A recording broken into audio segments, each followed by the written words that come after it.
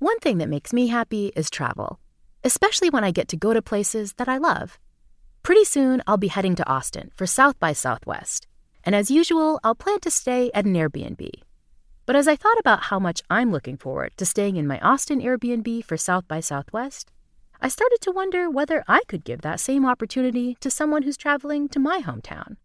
Hosting is pretty simple. You can Airbnb your whole home while you're away, or you can just share a spare room to make some extra money.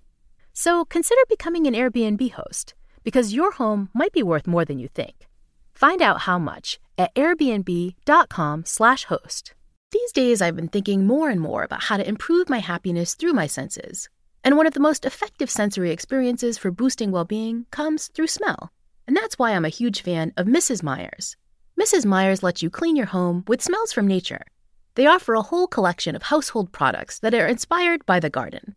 My two favorites are lilac, which reminds me of my mom's favorite flower, and mint, which always feels so fresh and clean.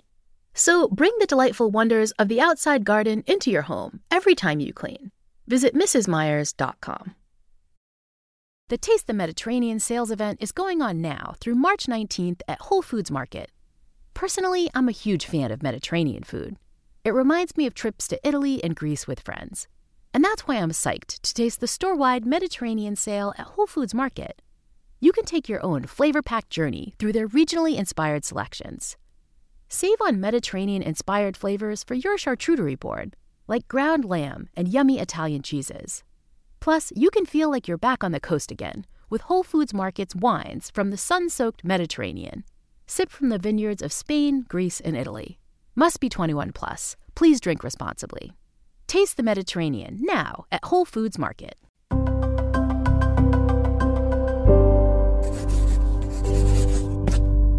Pushkin.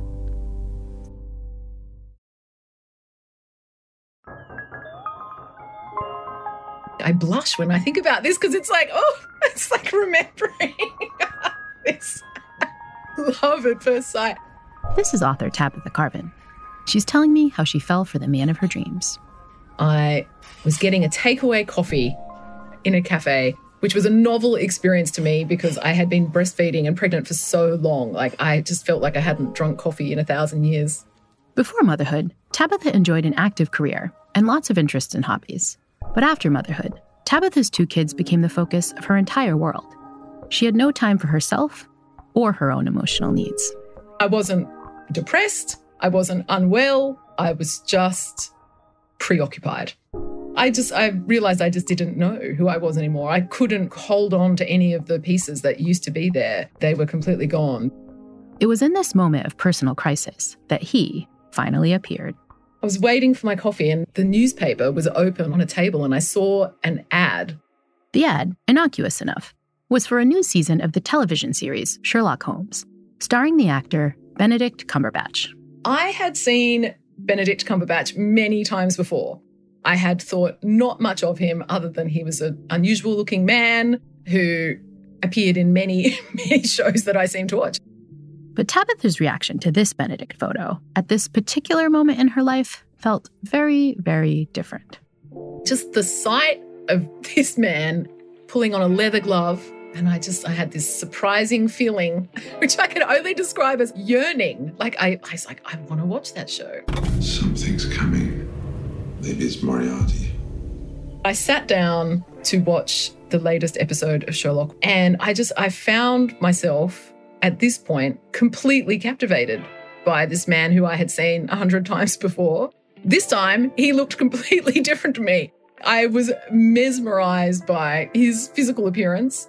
Everything about him it felt like he shook my bones. I just felt more alive and awake in the moment watching this TV show than I had in the years previous raising my children. And that's a shocking thing to say because, raising your children is supposed to be, it is an objectively meaningful thing. But the reality is this sitting down to watch this completely silly, trivial TV show somehow affected me more emotionally than all those years of mothering. Tabitha watched and rewatched all the seasons of Sherlock. She became engrossed with the actor's many movies. She read and reread Benedict's online interviews, and she scrolled and smiled endlessly at his countless online photos. Nearly all of her free time was soon taken up with that distinctive face of his. Tabitha had become smitten with Benedict Cumberbatch. So the thing about Benedict Cumberbatch is that it starts with the voice. Like a jaguar trapped in a cello is how his voice has been described. The next thing is the cheekbones, because he has very distinctive cheekbones. And then the eyes actually make him look weird because they are just too far apart on his head. And then I think it's the lips, very full lips, excellent cupid bow, excellent hair. Should I keep going? But despite the joyful thrill that her new obsession brought, becoming so obsessed with a person she'd never met also made Tabitha feel kind of embarrassed. I felt ashamed it sounds like an extreme emotion, but it seemed like something you should not be proud of. It felt inappropriate. It felt juvenile. It felt like a mental and emotional regression to a time that you're supposed to be completely done with by the time you're almost 40. And it made me feel profoundly embarrassed to the point that I didn't tell anyone about it for a long time. Now, it's entirely possible that you've never fallen as hard as Tabitha did for some random celebrity. You may not yet have felt the thrill and embarrassment that comes with being, it's called being Cumberbatched. Cumberbatched. Cumberbotched. That's when it goes wrong. That sounds bad. You may not personally know the thrill and embarrassment that comes with being Cumberbatched, but I'm guessing that at some point in your life, you had something that you really geeked out about. That band or book or game or movie that you knew way too much about, that you spent far too much money and time on. The kind of thing you adored so much that it went from being a regular, everyday sort of appreciation to a full-blown, geeky, guilty pleasure. But could embracing a deep love of a seemingly trivial thing, and doing so openly and without guilt, be the key to feeling more connected and more present? Would each of us become a lot happier if we too could, at least metaphorically, get Cumberbatched? Our minds are constantly telling us what to do to be happy. But what if our minds are wrong? What if our minds are lying to us, leading us away from what will really make us happy? The good news is that understanding the science of the mind can point us all back in the right direction. You're listening to The Happiness Lab with me, Dr. Laurie Santos.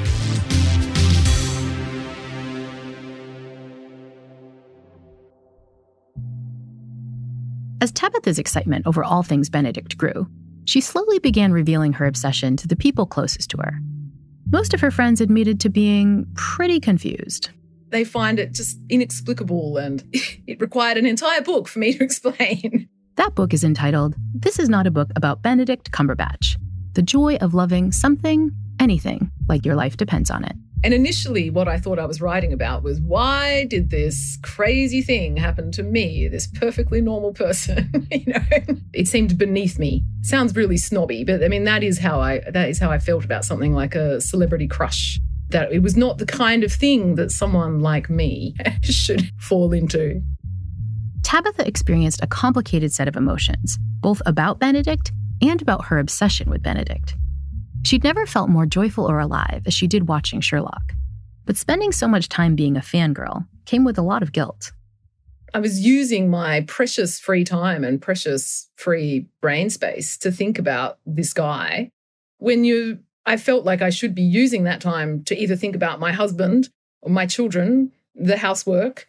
Wasting her time on something so trivial also made her feel selfish. It's not about serving the needs of other people. It's not about tending to the needs of your children or your family or your domestic environment. It is something that is just for you.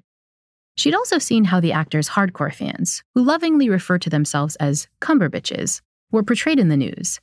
The media called the Cumberbitches hysterical, crazed, cult-like, and even terrifying. I didn't look at that and think, oh yeah, these are my people. Like, I want to join that community. Sign me up. That was a huge stumbling block. I was like, hell no, I'm not going to put my hand up to be the subject of these kind of insults. But Tabitha wasn't just afraid of jeers and mockery. Her infatuation with her new crush was so powerful that it scared her. Tabitha hadn't experienced anything that extreme since she was a teenager. All I was doing was simply pursuing a feeling which made me feel good. It's amazing the extent to which that felt scary. But intense feelings like this are kind of what fandom is all about. I mean, the term fan comes from the Latin fanaticus, meaning frenzied by the gods. These days, we of course use the term for less divinely inspired circumstances. It's just that some things seem normal for us to fan over, and some things don't. Take sports. No one bats an eye if you spend hundreds of dollars on t-shirts and posters and bumper stickers to show your devotion to a football team. No one calls you hysterical if you scream at the television when your favorite basketball player hits the perfect shot, or if you sulk when the home team loses. I mean, sports fandom is so normalized. You know, it's on the news every single night. That's wonderful. Like, it's a wonderful thing that we have nourished and supported as a society, because sports fans get a huge return on investment from that kind of dedication. And then actually, that is all I was feeling towards Benedict Cumberbatch, was exactly the same thing. So how can we overcome the stigma that has been historically attached to nerding out and happily embrace our passions no matter what they are? To find out, I tagged in an expert who understands the joys and downsides of unashamed fandom. Good morning. Good morning. Can you hear us? I can. Can you see me? Someone who's had a unique glimpse into both sides of the fandom relationship. Now we can see you. And with the seeing you comes the like, oh my God, geeking out. But I'm going to try to hold it together. You're doing great. It's also a celebrity who turns me into a bit of a fangirl myself.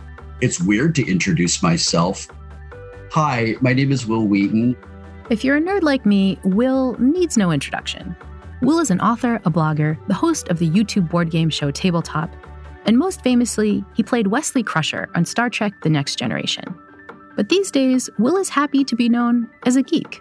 In fact, Just a Geek was the title of his first memoir, which chronicled his first steps towards fandom. It was third grade when we went to the library and I got my first sci-fi book. Like, I just devoured it. Like, I think I finished it that day. And that really started me on the path that I walked for the rest of my life. Young Will was especially drawn to one particular sci-fi franchise. He fell completely in love with the 1960s TV show, Star Trek. Watching it in syndication over and over and over again, like every time it was on, just everything stopped and I would watch that. That's what I really, really loved. So when I was 14 and found out I was auditioning for a new Star Trek series, I was beside myself. It's pretty rare that a fan gets to become part of the thing they love so much. Will remembers what it felt like to put on his first Starfleet uniform and to walk onto the set of the Enterprise for the first time.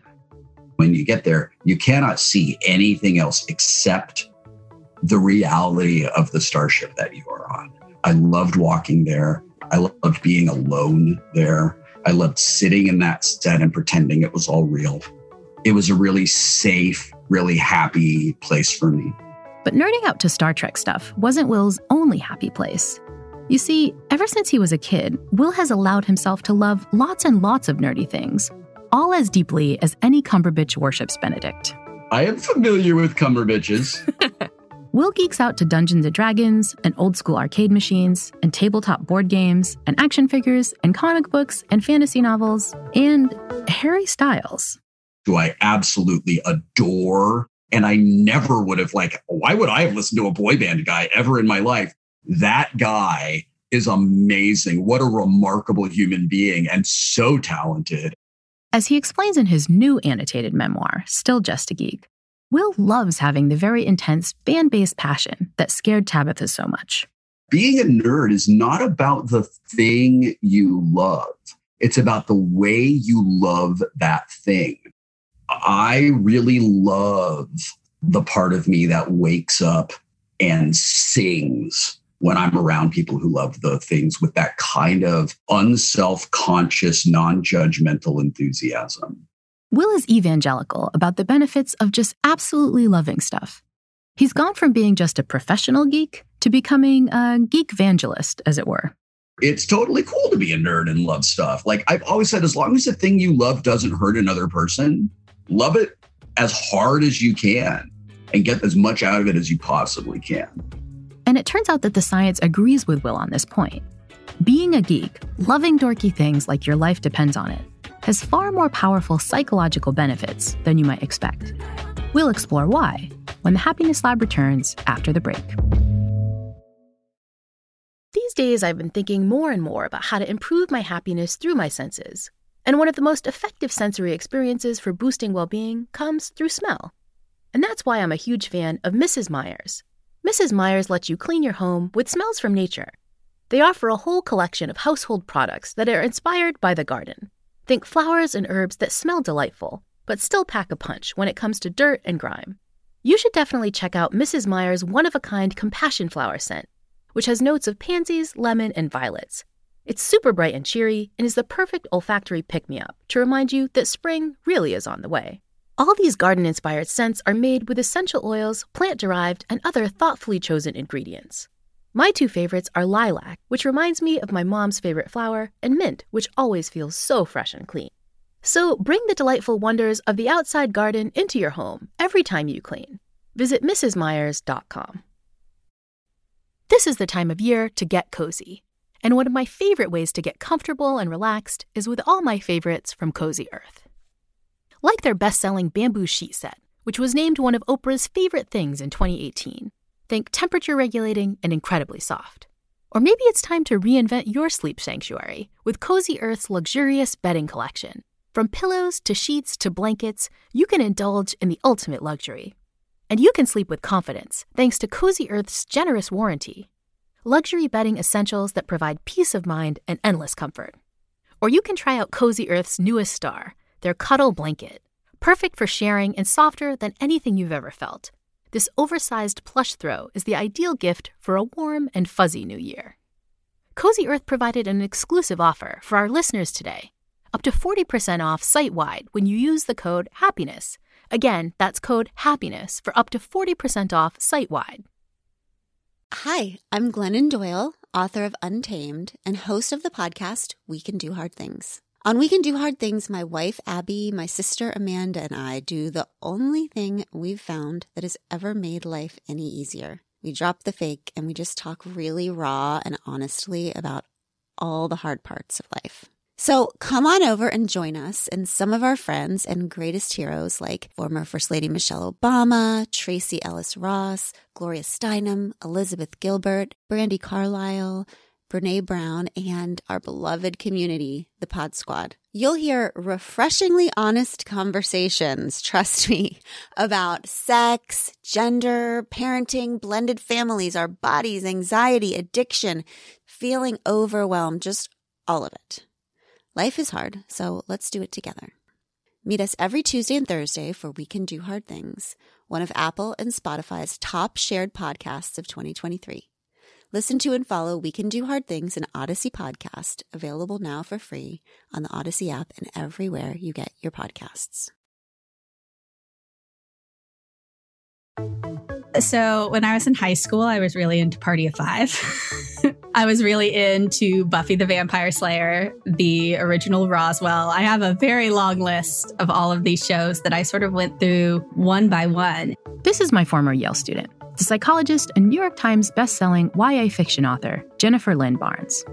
And it would always be, I like watching the show, and then it goes into the imaginative, but what if, where you start running out all the scenarios and coming up with theories and thinking about it before the next episode comes, because that was back when I was watching week to week. And that's sort of my default mode of media consumption and has been my entire life.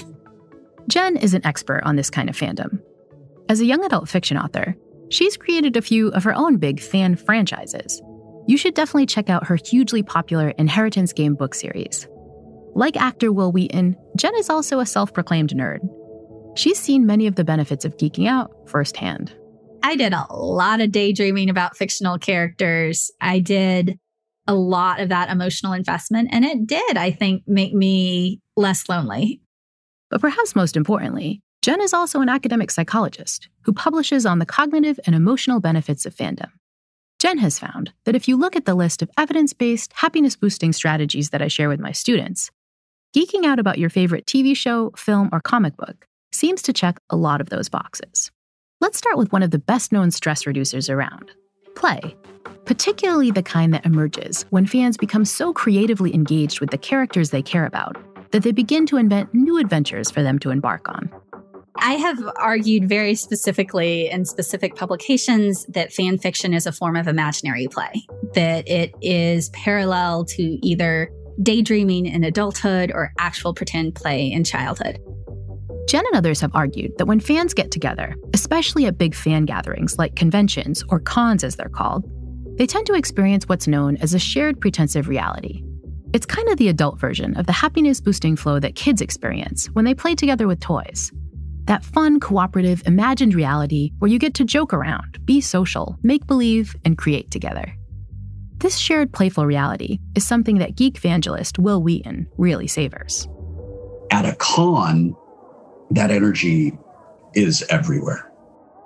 One of my favorite things at a con is to walk through the artists area and the vendors hall and see the small indie artists who make unbelievably gorgeous works of art and jewelry and paintings and stickers and figurines. They just make stuff to celebrate the fandom that brings so much joy into our lives. But this creative, playful side of geeking out is just the tip of the fandom happiness iceberg. A lot of the well-being boost that comes from being a hardcore fan stems from social connection, especially the kind you get from loving the object of your geeky affection through what's known as a parasocial relationship. So parasocial relationships are what media psychologists call the one-sided relationships that you form with people you don't actually know through consuming media about them. And those relationships can be formed with real people like singers, politicians, actors, anyone you don't know. Parasocial relationships can also be formed with people who don't exist, like Sherlock Holmes or Lieutenant Wesley Crusher. And psychologically, based on the literature, it doesn't seem to matter that much whether the person you're forming a relationship with is a real person in your favorite boy band or a fictional character that you've consumed a show about. Either way, these relationships seem to have a lot of the real world benefits of actual relationships.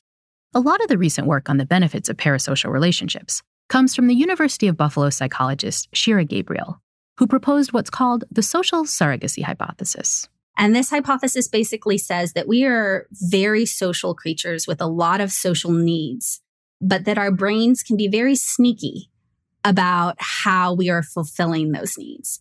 Let's say you have a spouse that supports you and friends to hang out with, but you're a busy mom who lacks a sense of adventure in her life. Your brain will probably be on the lookout for someone, anyone, who can fill that excitement hole. And if a surrogate happens to come along, say a fictional character like Sherlock, who's smart and dashing and hangs out with you every night on television, then your brain quickly latches on. But we don't just use specific characters or celebrities to fill our social needs. Let's say you're a geeky kid, like the young Will, who doesn't feel like he belongs.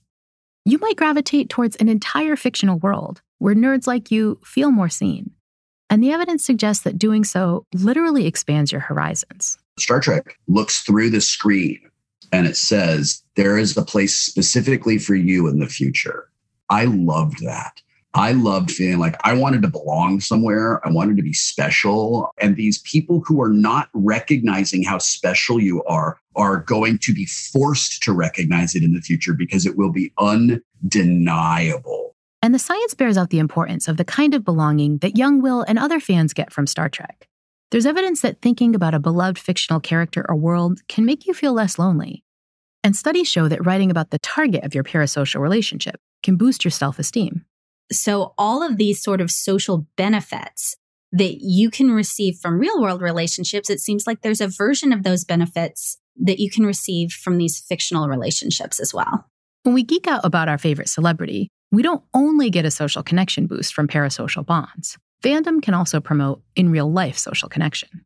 So it's often very common for a friendship to start in fandom. You have a mutual interest. You're hanging out at the same spots online. You're reading each other's stories or talking about it. You talk when the show is on, but then it goes past that. And these people become your friends, lifelong friends often.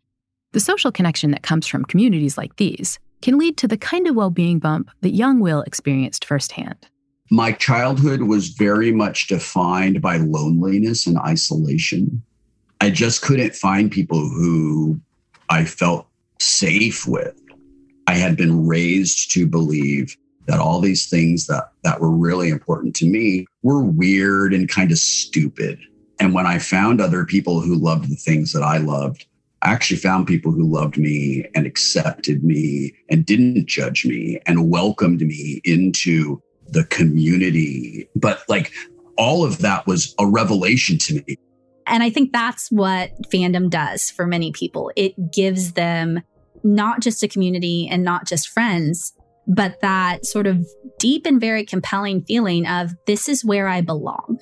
Being a fan can also bring a sense of identity. You become a Trekkie or a Cumberbitch. You wind up being part of an in-group. Researchers like Jen have argued that identifying as a member of a fan franchise works a lot like being part of any group. You identify with a bigger collective that can give you a sense of pride and boost your self-esteem. Studies show that fandoms also work like other in-groups, and that they tend to promote pro-social behavior within the group, doing exactly the sorts of kind and generous things for other people that we know can boost our mood. But the in-group identity that comes from being a fan can also lead to the same darker psychological processes that are observed in real-world groups, especially when in-group identities get threatened. I mean, think of all the awful atrocities committed by political, religious, or ethnic groups throughout history. In the fan world, that dark side of in-group identity can lead to what's called toxic fandom. It's important to point out that the vast majority of fans never turn toxic. But when you have a very large fandom, the 1% who has that level of investment and who also maybe has some personality traits or tendencies that would be problematic even outside of fandom, then you can see those problematic things happening. Actor Wil Wheaton saw just how bad toxic fandom can be. His Next Generation character, Wesley Crusher, provoked the ire of many Star Trek fans as a smug teenager who seemed to save the day a few times too often. It wasn't Will's fault that Wesley's character wasn't beloved by the viewers, but the fans aimed their hate directly at the then 18-year-old actor. And it was really rough. Those years of being harassed so badly contributed to Will's decision to step away from the part. I will throw my body down in front of every single person who is being attacked by toxic fandom right now because I know what it feels like. And I know that you don't deserve it.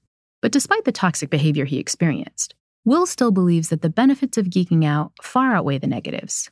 Will has also seen that being a fan can literally be life-changing. There were adult fans that hated Wesley Crusher, but Will says that many younger fans were inspired to see a teenager on the bridge of the Enterprise. Kids loved that. And I know because I have met hundreds of thousands of them who became adults, who are scientists, who are researchers, who are engineers, who are parents, who are politicians, just who grew up inspired by Star Trek. So geeking out, provided you play nice, can be hugely beneficial to your connection and your well-being. But throwing ourselves fully into a geeky pursuit is still a thing that many of us are kind of embarrassed about. It can still sometimes feel a bit cringeworthy. So how can we overcome all the guilt and let our proverbial geek flag fly? After the break, Cumberbitch Tabitha Carvin will share how she was able to throw herself into her obsession wholeheartedly, and how the benefits that came from that were far more powerful than she expected. If you find something, anything that sparks this sense in you of fulfilling a want that is just for you, not for anyone else, and if you are able to embrace it, then it can lead you places that you couldn't anticipate when you took that first step. The Happiness Lab will be back in a moment.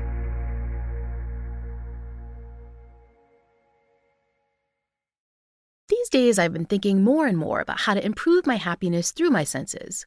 And one of the most effective sensory experiences for boosting well-being comes through smell. And that's why I'm a huge fan of Mrs. Meyer's. Mrs. Meyer's lets you clean your home with smells from nature. They offer a whole collection of household products that are inspired by the garden. Think flowers and herbs that smell delightful, but still pack a punch when it comes to dirt and grime.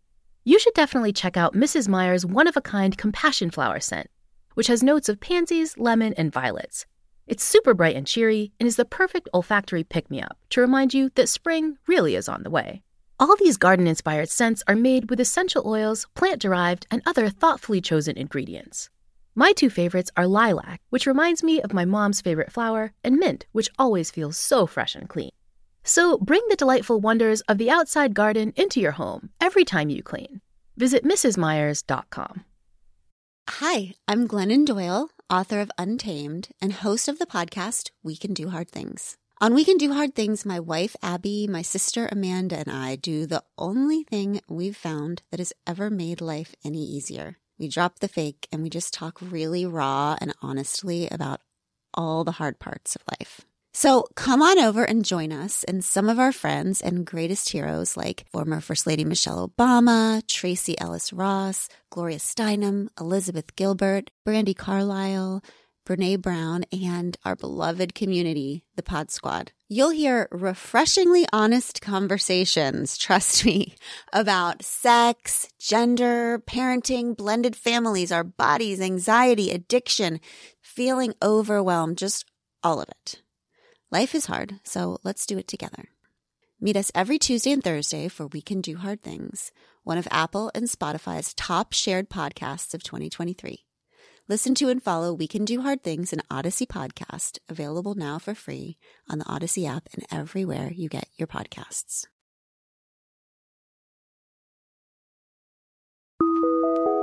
This feeling that I had towards him was not something that I was looking for in my life. Author Tabitha Carvin was initially scared by her level of obsession with the actor Benedict Cumberbatch. She eventually came to accept her extreme crush and all the joys that came with it. You know, the thing that is scary about it is that I haven't experienced that sense of wanting something so much and pursuing it so wholeheartedly in a long time. And that's actually not something to be afraid of. Tabitha's love of the Sherlock star was something she initially enjoyed in isolation from other fans. That is, until she was grabbing a book about the actor off a shelf at her local library.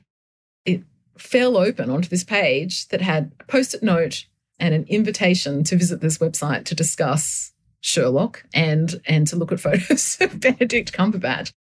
Despite having previous misgivings about joining the ranks of the Cumberbitches, Tabitha's curiosity took over. I went to the forum and connected with the person who left the note, and she was someone just like me. Suddenly, Tabitha wasn't alone. She found a gateway to her community. You know, I really believe that when it first happened to me, that I was the first person this could possibly have ever happened to fall in such a way. Turns out, no, in fact, there are like millions of women my age and much older in many cases who have just followed the exact same experience. And when I connected with them online, it just generated the most incredible energy. That energy is exactly what the psychologist Jennifer Lynn Barnes saw time and again in her scientific work on fandom. The comfort and joy of belonging to a like-minded crew. In those online spaces, no one was ashamed or embarrassed or guilty. And it just, they were just letting it all hang out. It's just, it was a wonderful shared community experience. The boost Tabitha got from connecting with the Cumberbatch community empowered her to go fully public. She stopped hiding her love for Benedict. She didn't realize that being so vulnerable would lead to even more opportunities to connect with the people around her. The thing that struck me the most is when I actually just went for it and stuck up the Benedict Cumberbatch pictures at my desk at work and started wearing the Benedict Cumberbatch memorabilia. People just like it. People are grateful to have something to talk to you about. And far from being a trivial obsession, Tabitha learned that finding Benedict had changed the lives of his other fans in surprising and profound ways. I was hearing about divorces, new relationships, redirections of sexuality and gender, to, career changes, every single possible change that you can possibly imagine. And they wanted to talk about this change in the context of Benedict Cumberbatch, because in their mind, those things were connected. Of course, Benedict wasn't swooping in and personally convincing people to make these happiness-boosting life changes. But the powerful one-sided parasocial relationship that these fans formed with the actor sometimes allowed them to identify important, unfulfilled needs that they previously hadn't been able to notice. They were at a point in their life where they felt stuck, just as I felt. They felt in some way that they were not living a life that was representative of who they wanted to be. Fan after fan explained to Tabitha that allowing themselves to love something as trivial as a television actor and to do so enthusiastically and so non-judgmentally opened a doorway they hadn't anticipated. If you kind of step through that doorway saying, I like this, this is something that is making me happy, it starts you down a path where you can remember that capacity you have of doing what you want and knowing what you want. You start to maybe remember those feelings that you had when you were younger, when you knew who you were, or you knew the kind of joy you were capable of. And once you start to exercise that capability, it seems you start to demand it more. You start to be able to see in your life the ways in which you can change your path to achieve it. But did Tabitha also experience the happiness-boosting doorway effect from geeking out over Benedict? God, it made me happier than I was at the time. The doorway effect for me was real. He completely got me out of a very bad place. Tabitha has clear advice for those who may be into a celebrity, TV series, or film franchise, but are still reluctant to give their passion free rein for fear of being belittled or made to feel self-indulgent. You're entitled to it. You're completely entitled to it. To just put up that kind of block in reaching your own happiness, to me now seems crazy. She also has advice for those of us yet to be Cumberbatched, people who still haven't found that thing to geek out over. I don't like the idea that people will hear this and think, but I don't love anything.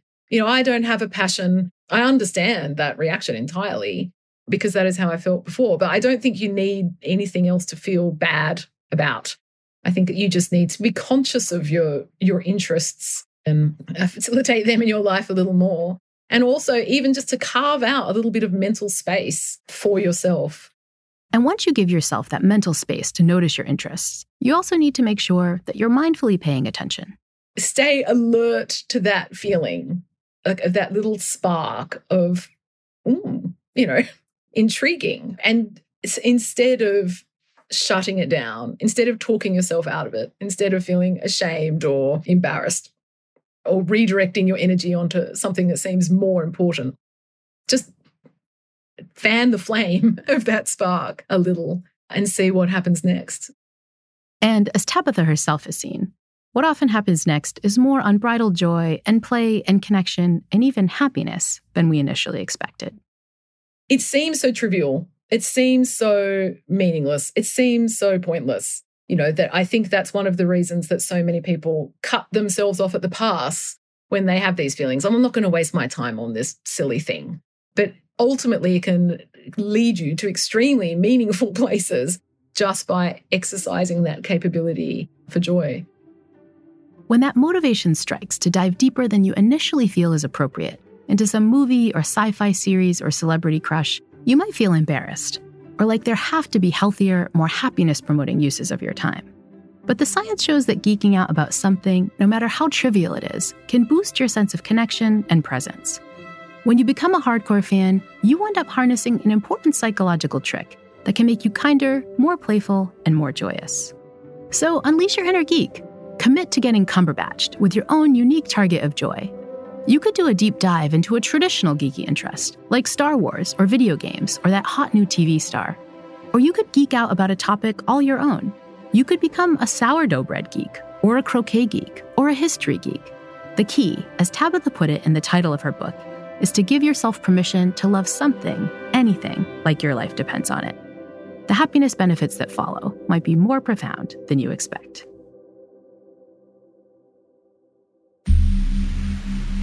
The Happiness Lab is co-written and produced by Ryan Dilley, Emily Ann Vaughn, and Courtney Guarino. Joseph Friedman checked our facts. Our original music was composed by Zachary Silver, with additional scoring, mixing, and mastering by Evan Viola. Special thanks to Mia LaBelle, Heather Fain, John Schnars, Carly Migliori, Christina Sullivan, Maggie Taylor, Eric Sandler, Nicole Morano, Royston Preserve, Jacob Weisberg, and my agent, Ben Davis. The Happiness Lab is brought to you by Pushkin Industries and me, Dr. Laurie Santos. To find more Pushkin podcasts, listen on the iHeartRadio app, Apple Podcasts, or wherever you listen to your podcasts.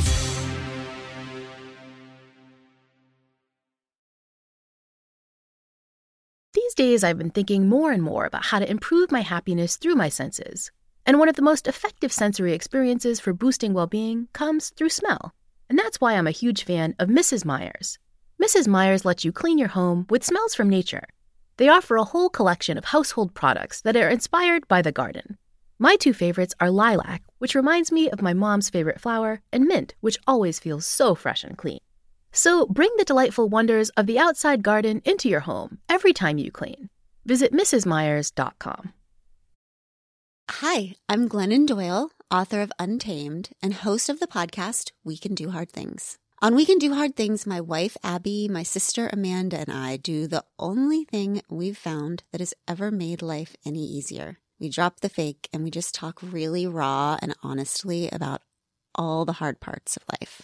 So come on over and join us and some of our friends and greatest heroes like former First Lady Michelle Obama, Tracy Ellis Ross, Gloria Steinem, Elizabeth Gilbert, Brandi Carlile, Brene Brown, and our beloved community, the Pod Squad. You'll hear refreshingly honest conversations, trust me, about sex, gender, parenting, blended families, our bodies, anxiety, addiction, feeling overwhelmed, just all of it. Life is hard, so let's do it together. Meet us every Tuesday and Thursday for We Can Do Hard Things, one of Apple and Spotify's top shared podcasts of 2023. Listen to and follow We Can Do Hard Things, an Odyssey podcast, available now for free on the Odyssey app and everywhere you get your podcasts.